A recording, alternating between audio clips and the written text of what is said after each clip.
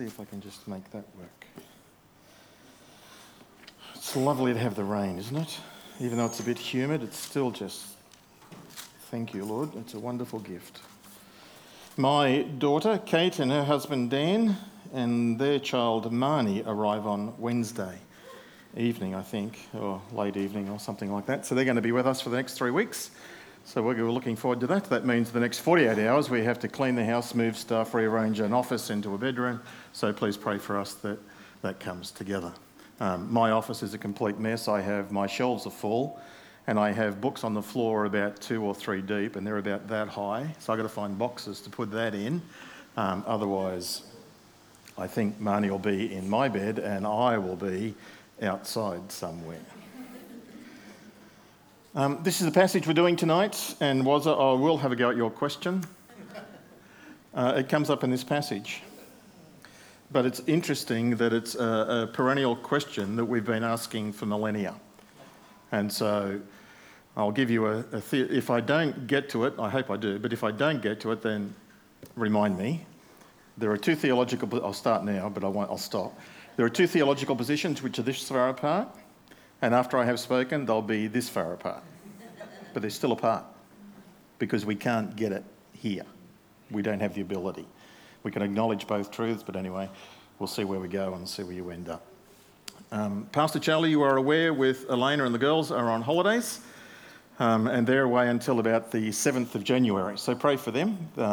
Still around for about a week or so doing some stuff at home. Elena's still finishing up work, and she's left him a list of things. It's what wives do, isn't it?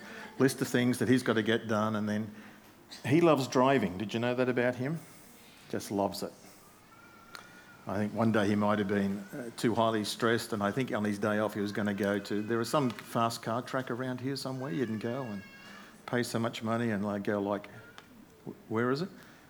Pimpama, I don't know, somewhere down... No, Pimpama. Wherever, Pilar. That'll do. Anyway, I'm not sure if he did that. Anyway, he's dropping Elena off at the airport and the girls, and then he's driving to Melbourne. Racing the plane. No, he's not. But he just loves to drive. He finds that very relaxing. So pray for him that it's safe and that he does relax and unwind. They'll catch up with family in Melbourne. Then when he returns, he'll hit the ground running like all of us will. In January is going to be a very full month. Pastor Brendan, with Michelle on Friday, flew to Darwin, where Owen was on the edge. So he was flying into strong winds, high rain, and after Owen had moved across towards Townsville, then it was going to be an extremely high fire danger. He was there going into exactly heaven, I guess. Pray for them. They're away until about Christmas Eve. They're attending a wedding up there with Rod and Dot and all the family going together for that. So those are guys away. I saw Pastor David before. There he is. I can just see that far. Is back from being away 2 weeks away, and you would have heard a little bit of stories about that. It's good to have Dave back with Rosemary. And Josh, you would have heard this morning. And Alvin, of course, is still around, and he'll be around over the January Christmas stuff. And he's a little bit overwhelmed at the moment, struggling with 2 congregations, Mandarin and Cantonese. So remember Alvin and Cherry, and he'll have a break coming up soon, which will be important for him, but we've got to do some rethinking, re-strategizing there. So that's where we're up to, I guess, pastorally. I do want to say this to you too, as a congregation. You may or may not be aware, some of you will definitely know these people. Bronwyn Webb is in hospital, has been since last Wednesday, with both lack of oxygen getting into her. She had a blood transfusion, I think, the other day. But she has an infection and they don't know where it are. They can't find it.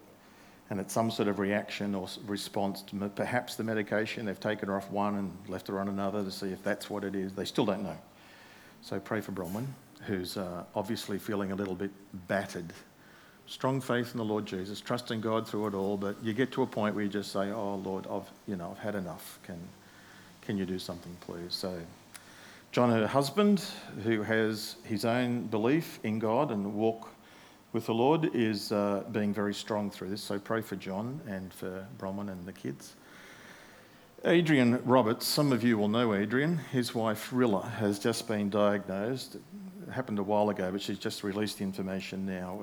She has a lump in one of her breasts. In fact, 2 lumps. One is cancerous and one isn't. She goes for surgery this week, and that's going to be, I think, on Wednesday or Thursday. Does anybody know? No. Thursday is the operation. Thanks. So pray for her, and it's a mystery. They're going in to find out, and then they'll be making decisions about what's going to happen after this. So they're also in a difficult stuff, both family, but now this health situation for Rilla, and pray that God will meet with them and carry them through this very trying time. And of course, continue to uphold our brother Gary Chadasco and Peter Lim and Cole, who's getting older, frailer. How old is Nola? Yeah. Mrs. McNabb. Others that are in the nursing home. So remember our seniors, and that they've walked with Jesus for many years, and send them a word or a card or a call or whatever it is that you feel prompted to do. Let's pray. Heavenly Father, we are a church family together at various ages of life and stages of faith. All the folk we've mentioned, as was prayed, so we pray again. Lord, meet with them at their point of need, and may they look for you and find you to be the God who is near, the God who is with them. Not perhaps the one who is doing what they want or wish, but nonetheless the one who is working his purposes out. Lord, we here tonight submit to you. We thank you for your word, and we pray that you'll achieve your purposes in each of our lives, that you would help us to become more like Jesus. We ask and pray this in his name. And everyone said? Can we just have the text of the scripture up, and then that might be easier for guys to follow? There are 3 parts to this passage. I was going to write them up, and then I thought, nah, too lazy.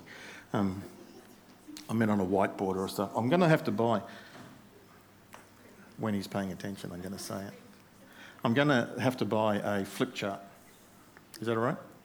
Yeah. Can we do that? Because I'll be very happy to have a flip chart. I'll write on it. No, I don't want a whiteboard. I want a flip chart. It's the latest modern technology. Yep. It's gone full circle. Businesses and corporations are now going back to flip charts. Isn't that right, Don? Say yes. Thank you. This passage has 3 parts. The first part is verses 1 and 2, and I've called that the arrival and the announcement of the Magi. The arrival and the announcement of the Magi. After Jesus was born in Bethlehem, so it's after his birth from Matthew chapter 1. So now, when was Jesus born? Nobody knows, but it's about 5, 6, 7 starting to get too early. But that's the range. Anything from 4 BC tends to be the cutoff. It has to be born before 4 BC. Why? Because in 4 BC is when Herod dies. And Herod is alive when Jesus is born, so he's got to be born before that. So maybe 5 BC, it's a good choice. Perhaps even all the way back to 6. What's happened up until this point is that the Lord Jesus has been born on, we don't know the date. And it could have been December 25th, but we don't know. And 8 days after that, Luke chapter 2, he has been circumcised and named Jesus in obedience to the angel's command. 33 days after that, they're still in Bethlehem. 33 days after that, they travel up to Jerusalem, to the temple, where they meet Anna and Simeon. They prophesy over them and utter all kinds of prophetic and nice statements about who this child is. And Mary and Joseph offer a sacrifice of redeeming the firstborn child. They offer 2 doves, because it's an indication that they're not people of means or wealth, which of course means the wise men have not visited them yet. They don't have the gold, the frankincense and the myrrh. So this is now day 40. They're from Nazareth. And Luke just cuts all of this story out, the rest of it, Herod and Egypt and all of that. He just cuts it out and says after that, they went back to Nazareth. So that's true, but there's stuff that happens in between. From the temple, they go back to Bethlehem, and they're no longer in a barn, they are now in a house. And he's no longer a babe when this story comes, he is a child. So he is at least, I'm guessing, 6 months. How long did it take the wise men to travel from wherever they travelled from to get to Jerusalem? 5, 6 months seems reasonable amount of time. Could have been longer. After Jesus was born in Bethlehem in Judea, because there's another Bethlehem and another tribe in Israel, during the time of King Herod, so before 4 BC, Magi, wise men, from the east, came to Jerusalem. Where from the east? Well, anything from next door, from Parthia, all the way across to Iran, Iraq, around about Persia, or even further west. They could have come from India. And some people even say they came from China. It's in the east. Matthew doesn't tell us, the Lord's not too worried about it. We just know they come from the east and they've come some distance. They probably didn't turn up, certainly by the Middle Ages. You've heard this sort of stuff before. There's all sorts of myths and legends about these characters. They were called kings, probably weren't. If they were from Parthia or from Persia, they were certainly involved. They had very significant, powerful influence and they were king makers. But if they weren't from there, then they doesn't fit their category. By the Middle Ages, we have their names, they have their number. That's the hymn writer writes, "We three kings of Orient are," comes from those myths and traditions which we don't have facts or evidence for. But amazingly, by the 12th century, a bishop in Cologne discovered their 3 skulls. So that's helpful, isn't it? Not. So what do we know about them? Well, we know what Matthew tells us. That's what we know about them. We know they came from the east. We know they came with a reasonable amount of wealth, gold, frankincense, and myrrh. We know a little bit about them from their name. From the word magi, we get our word magic or magician, and that's because it traces back to what they were sort of involved in. There's both positive and negatives about this word. There are good magi and there are corrupt, deceptive magi. It's a little bit like televangelists today. There are good ones and there are charlatans. Also, this word magi has this very broad range. And you'll find the use of the word wise men all the way through the scriptures. You'll find it back in the book of Job, first book, the oldest book we have in the scriptures. And you'll have it certainly in Daniel. And you'll have them as around the king, he would get wise people to come and give him godly advice or wise advice, direction. They tended to be highly intelligent. They were, in our terms, scholars, as well as priests for some of them. They studied the stars, not astrology, but astronomy, to the best of my awareness. They studied science, maths, agriculture, and history. The bad ones, they were into the sorcery and the occult and to all sorts of other things. So in Acts chapter 8, you read about a guy called Simon Magus, Simon the Magi. He was a bad guy. He was deceptive. He was into the money. But these guys weren't.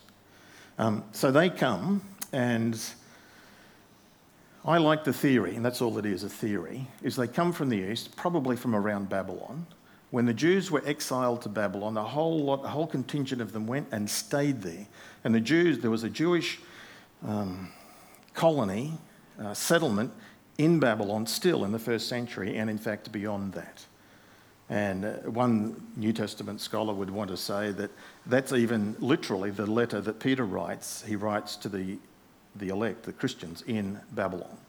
And it's not a metaphor for Rome, it's in fact literal Babylon. So there were certainly Jews in Babylon, Daniel was in Babylon, and these guys, if they were in Babylon and they intermarried and all, that's a long history, but anyway, these guys, it's an interesting, entertaining possibility that these guys had some awareness of the Old Testament scriptures, but it was through their study of the stars that something happened. They saw a star appear, and from that they drew the conclusion. This was a royal star. It's in the sign of the heavens, which for them meant Israel. So it's the king of the Jews, the king of Israel. And it led them to make this committed journey. So when they arrive in Jerusalem, they go around saying, and so I need to say this, because often the movies and or Christmas cards or people's thinking is wrong. They saw the star when it appeared, and then it disappears. And they move, and they go to Jerusalem from a conclusion. Jerusalem is the place to go because the King of the Jews will be born in Jerusalem. That's a conclusion they would have had, and that's why they went there. They did not follow the star to Jerusalem. That's incorrect. When they get to Jerusalem, the star is gone. It's not there anymore. And so as you read on later, the star will reappear. There is a gap in time. Not sure how long that gap is, and depending on what you think the star is how long you might want it to be. Anyway, the wise men turn up in Jerusalem and they go around asking the question. They arrive, and their question is, their announcement is, "Where is the one who has been born King of the Jews? We saw his star at its rising, at its appearance when it was first seen, and we have come to worship him." They must have been shocked in Jerusalem when many people would have said, "What are you talking about?" People didn't know. People weren't expecting it. They weren't informed of it. And eventually, the second paragraph goes to Herod. But before I just get to him, let me finish with the wise men by saying in their star, God used the star. This is part of the answer, was it, to the question. God used creation to get their attention. And then through my understanding, their reasoning processes, they wanted to respond to that. They weren't just satisfied with experiencing and seeing the star, they actually wanted to encounter him, the child. So they go to Jerusalem. And it's in Jerusalem that the God who got their attention through creation leads them to the scriptures. Now, that seems to me to be a pattern of how God works in the world. He'll get your attention through dreams, he'll get your attention through circumstances, he'll get your attention through all sorts of ways and avenues, but ultimately he will lead you to the scriptures because the scriptures will lead you to his son, Jesus. That's certainly what happened for them. They come, and I've got down here certain theories about the star, but you don't want to know that, so I'll just jump over it. When they come, verses 3 to 8, you can ask me a question afterwards if you want to. It's the agitation and the questions of Herod. Now, it's a really interesting point in time when they get there. Not sure how much time I've got, but I could waffle on for far too long. When they get there, it says Herod is troubled, he's disturbed, he's worried. Spurgeon's comment is, it really gives an indication that you're in a very poor spiritual state when the Saviour troubles you. It's good insight, isn't it? When Jesus troubles you, you're worried about him, there's an indication something's not right. And that's true today with many people around us. They will fear Jesus. They fear what he's going to do or require of them.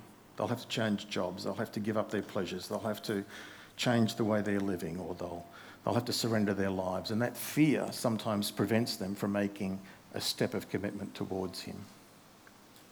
Also part of the answer. So Herod is agitated. Now, Herod's also agitated because we know towards the end of his life, he's getting towards the end of his life. This is 4 maybe, let's say 5 BC. For the last 10 years of his life, he's aged, he's become unwell, and he's paranoid. And what he had done to set up his little kingdom in Israel, he had married 10 different women, 10 different marriages. He had 15 different children from them. And he was all about trying to develop a succession plan of which son he would put on a throne after him, that his glory might continue. But he didn't have the power to do that. Augustus Caesar had to approve it. Caesar had veto powers. So that meant many trips for Herod to Rome to try and present another son. And and Augustus would go no. And so he's towards the end of this process, this disturbing journey about a succession plan not being able to be fulfilled. But there's also, in Rome now, Augustus is aging. The Caesar himself is getting older. And now Rome is weaker than it was before. And the Parthians, who had invaded 30, 40 years before, they're becoming discontent and they're wanting to invade Israel again, and they're wanting to replace the king. So with a weakened Rome, with the possibilities of an invasion from Parthia, and suddenly these wise men turn up in regalia, and they wouldn't have come as just them. They would have had guards or soldiers with them to protect them. They would have had assistants and servants, and they probably had a press corps with them too, I would imagine. TV cameras and everything, just imagine that. So they weren't a little group of people who turned up. There was suddenly this significant group arrives, and here is Herod, troubled by it. Where are you from? Parthia? Rome is weakened. Parthia is rising. Internally, he's got these group of people called the Zealots. They're like terrorists. We know what that's like. We live in a world of terrorism.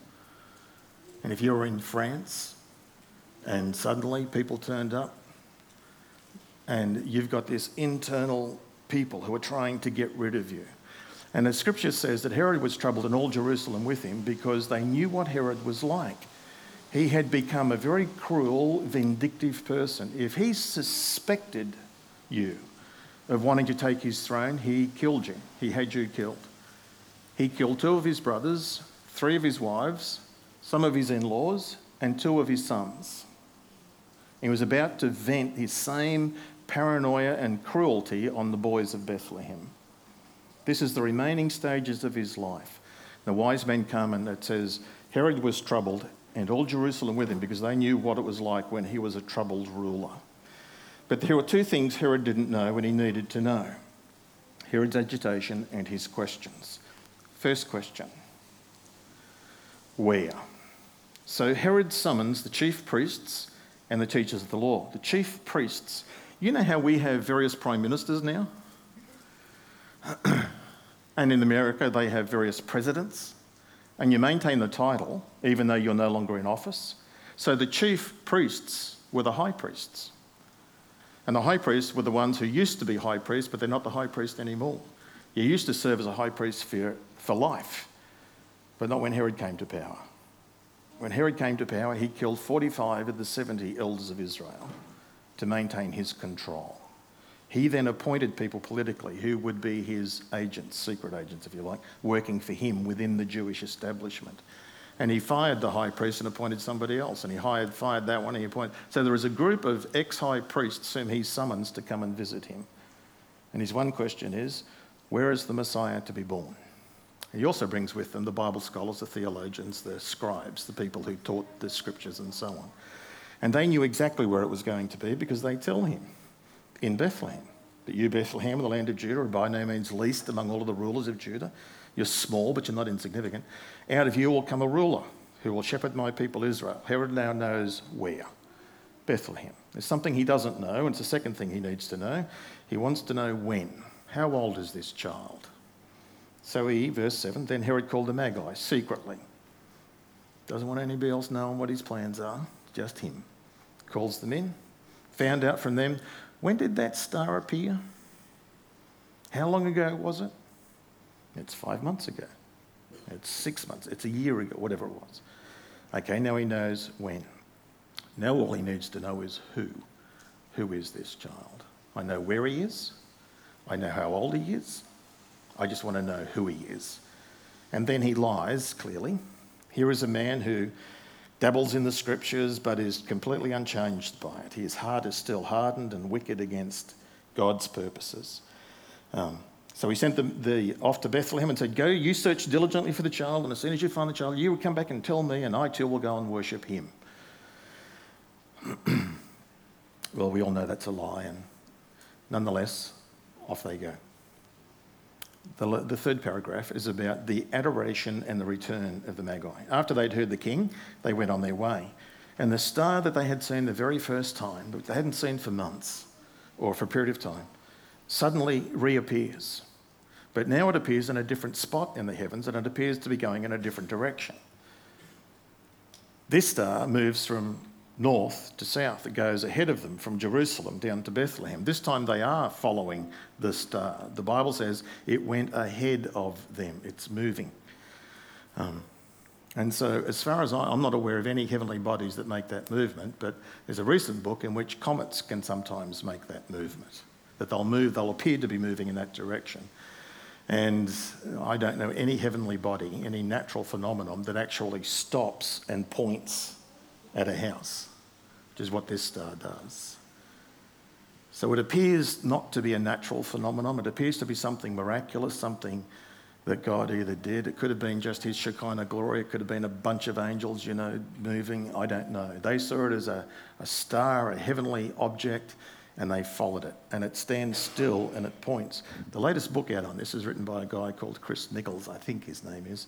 And his research indicates that, in fact, it was a comet. You need to see the book.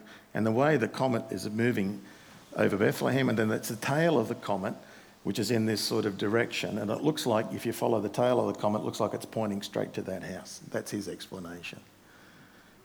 just wait 2 years, there'll be another book and there'll be another theory, and we don't know. God hasn't chosen to tell us, so whatever it was, God did something special.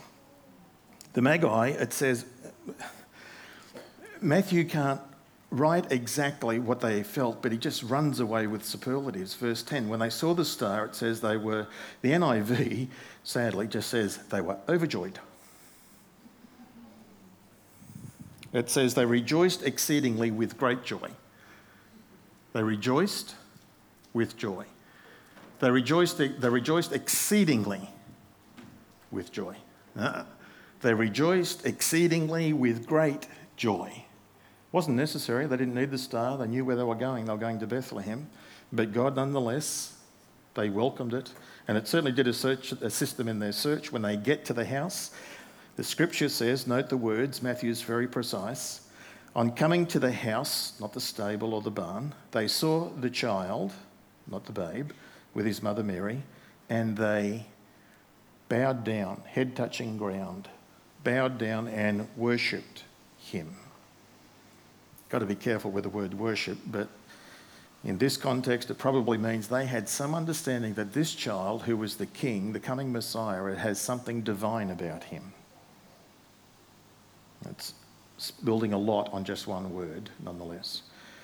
They respond then to him by opening their treasures, and they presented him with gifts of gold and frankincense and myrrh, very expensive objects which would have funded their upcoming trip to Egypt, and would have sustained them for some time. And then they sleep that night, but God warns them in a dream not to go back to Herod. They're obedient.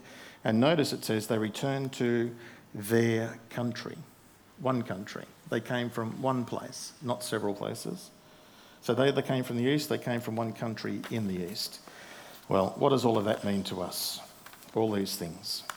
The arrival and announcement of the Magi, the agitation and the questions of Herod, and it's the adoration and then the obedient return of the Magi to their own country. I wonder if they told their own country about what the experiences they had. Probably. There are two characters in this. The Matthew, it's behind the scenes. It's God, God's part, and God's people. God's part was he sent the star and he uses the scriptures to guide them. God does speak to people through creation. Part of the answer was to your question about why doesn't God speak to people? Why doesn't he open their eyes? Well, according to Romans chapter 1 and according to Job chapter 33, you have God does speak to people, all people. Creation declares his existence and his glory, and everybody on the planet is without excuse. So in one sense, God does communicate to everybody. Job 33 tells us that God even turns up and appears to people in dreams. Does here in this passage. He does, we know, through church history and mission history, that God will appear to dream. And he particularly these days is appearing to Muslim people in dreams. And there are remarkable stories of people going into villages, and when the missionary turns up, a white missionary with a book, and then the village chieftain will tell you, we dreamt about you. For years we've been waiting for you. We knew that a white person would come bringing a special book. Stories like that are multiplied. God talks to people in all sorts of ways. It would appear, I would draw the conclusion that he talks to everybody, that there is no one he doesn't talk to.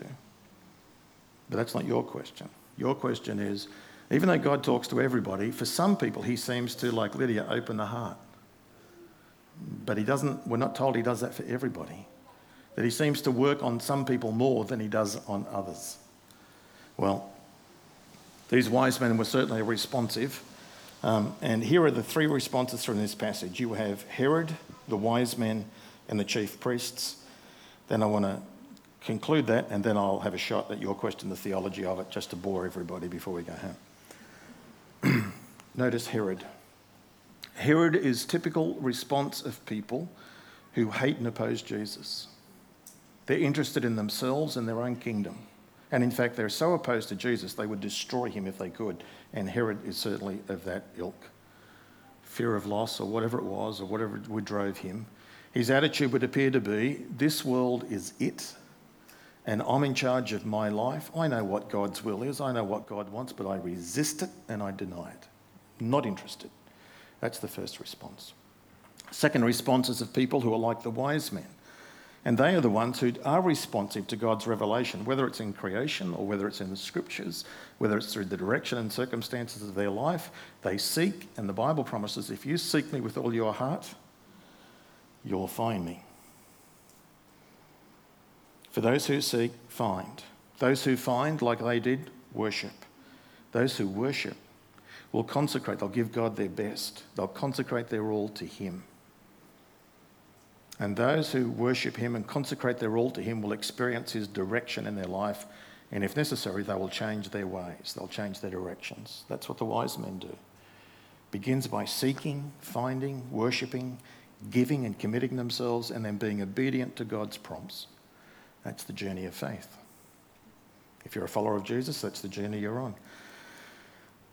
Thirdly, it's the chief priests and the scribes. These are the guys, they know God's will, they know what God's doing, they know his word, but they don't respond to it. They don't apply it, they don't obey it, they know it, they pay lip service to it, they perform their religious ceremonies, but they're just indifferent. They're apathetic to it. They know it, but they have no intentions of doing anything about it. So then the question is obvious, well, which group are you in? Or do you know people who are like Herod, who are pretty resistant? My dad's in that group. My dad is pretty resistant to Jesus and to the gospel. I wouldn't say that he hates Jesus, but gee, he's certainly stubborn and immovable. Only God can break through that. My dad's heard the gospel all different sorts of ways, but is choosing, would appear, not to respond. And I know from earlier on in his life, that was his attitude. This world is it. When you die, you're dead, you go to darkness, and there's nothing else. And for quite a while, he was worried about me because he thought I was being deluded and deceived and all sorts of things. Some people are like Herod, and you might know some people like that. Maybe you're like that. Well, if you are like that, you can change. God certainly wants to have mercy on you. The Bible does say that God is not willing that any should perish.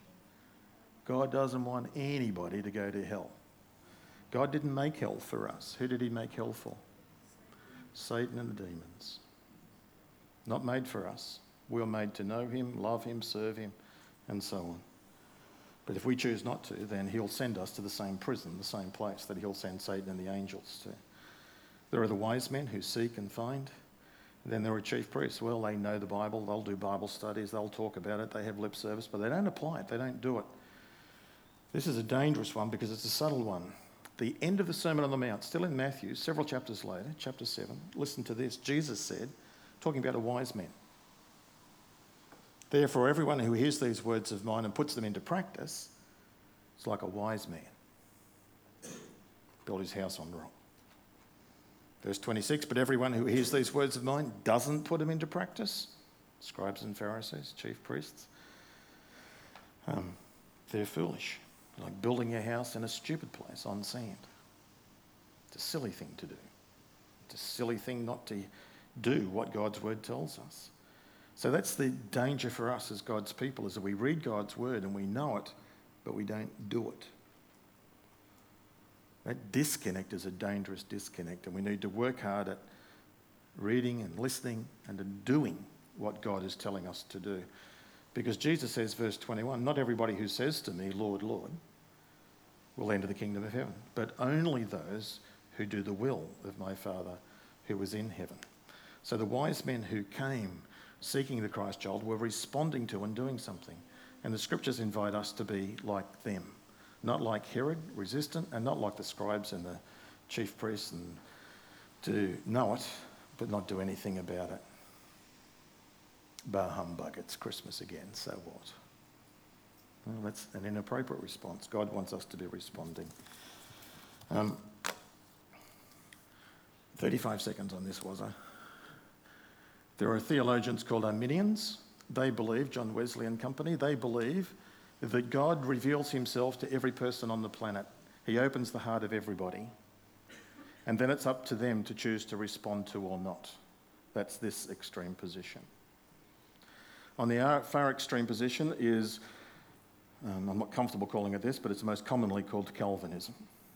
Or hyper-Calvinism might be a better definition. And that's where God in his sovereignty chooses to select certain people whom he will definitely convict and draw and bring to Jesus. The Bible teaches that. And the Bible teaches that God speaks to everybody. He's revealed stuff to everybody. So it's not that far apart, but it's here. And it would appear that if God does speak to everybody, it also appears that he gives other people special leniency. Jonah, he calls and says, I want you to go to Tarshish, and Jonah disobeys, and God pursues him. God calls Pharaoh to let his people go, and Pharaoh refuses, and God doesn't pursue him. God says, that's what you want? Then I'll make sure that's what will happen. God hardens him in that defiant position. Somehow God is at work in our world, working his sovereign purposes out. He's the sovereign creator, and all we can do is humbly submit to his sovereignty. I've got 5 seconds left. J.I. Packer says it best. Here are the two positions. The reality is we all hold both positions. On our knees, we're Calvinists. We're over here. We pray, God, open the heart of these people, change their minds, convict them of sin. It's up to you, Lord. You do it. You've got to do it. We acknowledge that. Over here, we plead with people, you need to repent, you need to choose, you need to understand, you have to come. It's not that or that. It's both of those together. And the problem for Arminianism and Calvinism is that I like this one, I don't like that one. And the trouble for Calvinists is I like this one, I don't like that one. When the Bible says both. And just because I'm on my hobby horse now, I don't like the word Calvinism because I don't think it's fair to the man himself, John Calvin. John Calvin was captivated by the scriptures. And so Calvin would say, God loves you. Jesus died for you. His followers weren't comfortable with that. They won't say it, but he would, because that's what the Bible said. Well, how do you reconcile it? Calvin said, not my problem. God wrote it. I just want to be true to the scriptures. Anyway, enough. Let's pray. Heavenly Father, we are not disturbed by the Lord Jesus, but rather we delight in him and we welcome him, we love him. And that's because you've been at work in our hearts, in our lives, and you're changing us. Thank you for your grace and kindness to us. Help us to be obedient and compliant with your will and purposes to share this truth with others. And thank you for this wonderful time of the year where we have that opportunity to do exactly that. So Lord, thank you for loving us, and I pray that you would help each of us to be responsive and obedient to your word, that it might be transforming our lives and achieving your purposes. We pray in Jesus' name. Amen.